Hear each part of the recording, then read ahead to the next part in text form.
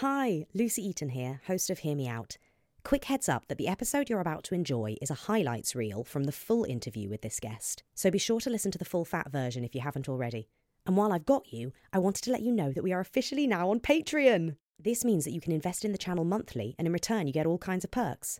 Just head to our page on patreon.com/podhearmeout. We've popped the link in the show notes below, and we would love to have you join the family. We had the luck to work together a year ago, and it was just a complete joy, and I absolutely love and respect you, and I'm really excited to talk to you about a John Osborne play. Well, thank you for the intro. Would you like your £5 now? Yes, I'll take that now. If you could send it over before we finish recording, I will. That'd be perfect.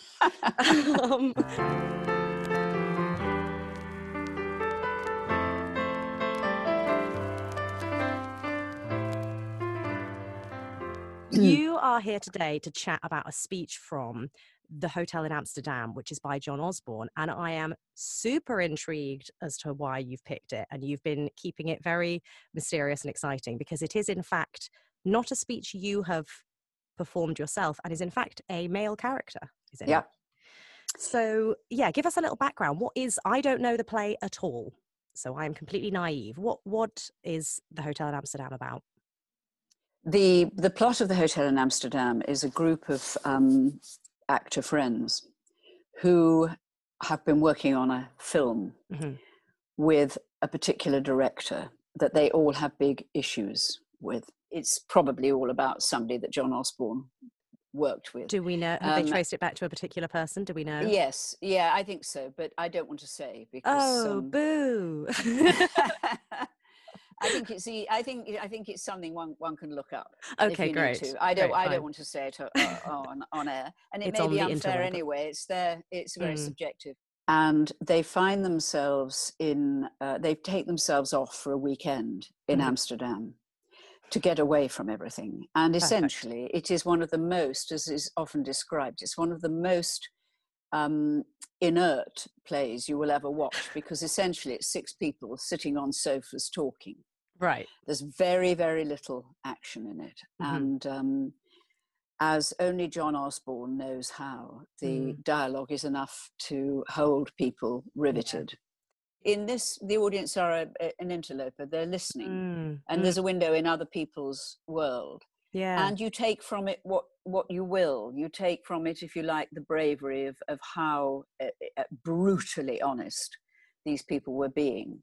My association with it is this, and it's a very particular moment in time, that the year was 1968. Yeah. Osborne's reputation was, of course, blasted by Look Back in Anger. And then there were and this was probably about the fourth play, I think, that he'd had on in the West End. And the reason that I saw it was I was in my first year at drama school, when you are suddenly, your world is opening up into a way of looking at acting and drama that you'd never even seen before. You saw plays in terms of speeches and people speechifying, but it's the absorption of the text that you begin to get a sense of that what real acting is. It was only just opening up to me. Yeah. And I was taught by a lovely woman who was very young then, and who's been a lifelong friend, actually, but she was in the voice department, but she was also appearing in this play. Therefore, out of a sense of, because she talked to us about it a bit, we went to see it. Playing the role of Laurie, the sort of the central character, if you like, was Paul Schofield, who was absolutely one of my heroes.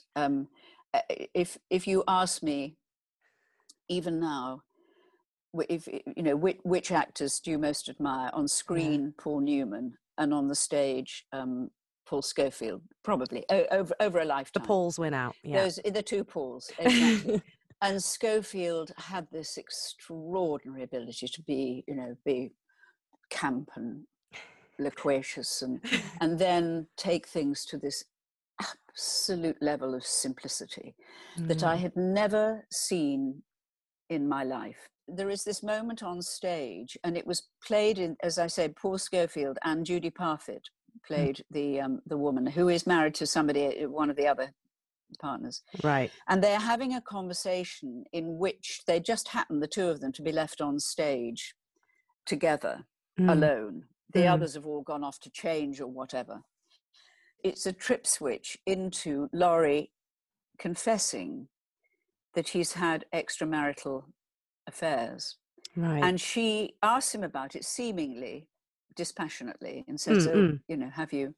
And he says, yes, and opens up about it. I remember being riveted in my seat as this unfolded because of its very truth and simplicity. And, you know, those moments hang in the air. It was a moment of both huge admiration for Osborne's writing and huge admiration for the way in which the protagonist delivered it. Every role, as much as is possible that one plays, you want to see, if you're allowed to, if the character has enough presence on the stage, that you see a window into the character's soul. It isn't always allowed, but if you can find it, that's your connection with the audience. Yeah. And with Osborne, who was a brutal writer in so many ways. Yeah. What this does is not just open the window into the character's soul, who would have told you might have got very tired of him by this point in the play because of his bitchiness and his ability with words to sort of, you know, override you with his facility. But this gives you a window into the character's soul, and most particularly into Osborne, because he could not have written this unless he'd felt it and experienced it himself.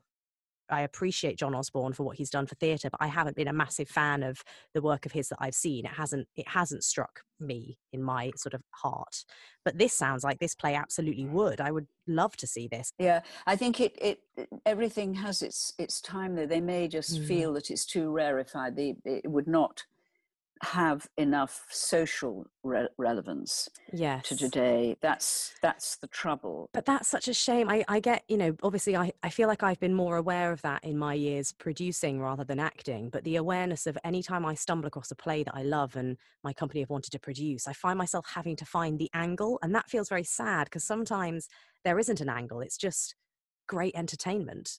I do find that quite hard about our industry, that there's often a desire to find a relevance to latch your PR onto, when actually there's all kinds of plays that we'd all get a real kick out of, whether they were relevant to what's going on in the world or not. It's the examination of the human condition that is timeless. Yeah. And everything you take, for a classic example of this is the play After the Dance, the Terence Rattigan. Oh yes, yeah. Which, because it came on the heels of such huge successes he'd had, right, they just dismissed it at the time. Gosh. And then it just did not hit whatever, you know, the context that the reviewers or the public wanted at the time. It was not quite there. And then that revival of it at the National a few years ago for the centenary was just one of the most wonderful things I'd ever seen. I mean, it's a fabulous production. Whatever you want to feel about Osborne, about the issues he had, how negative he tended to be and so on, he was an absolutely brilliant writer.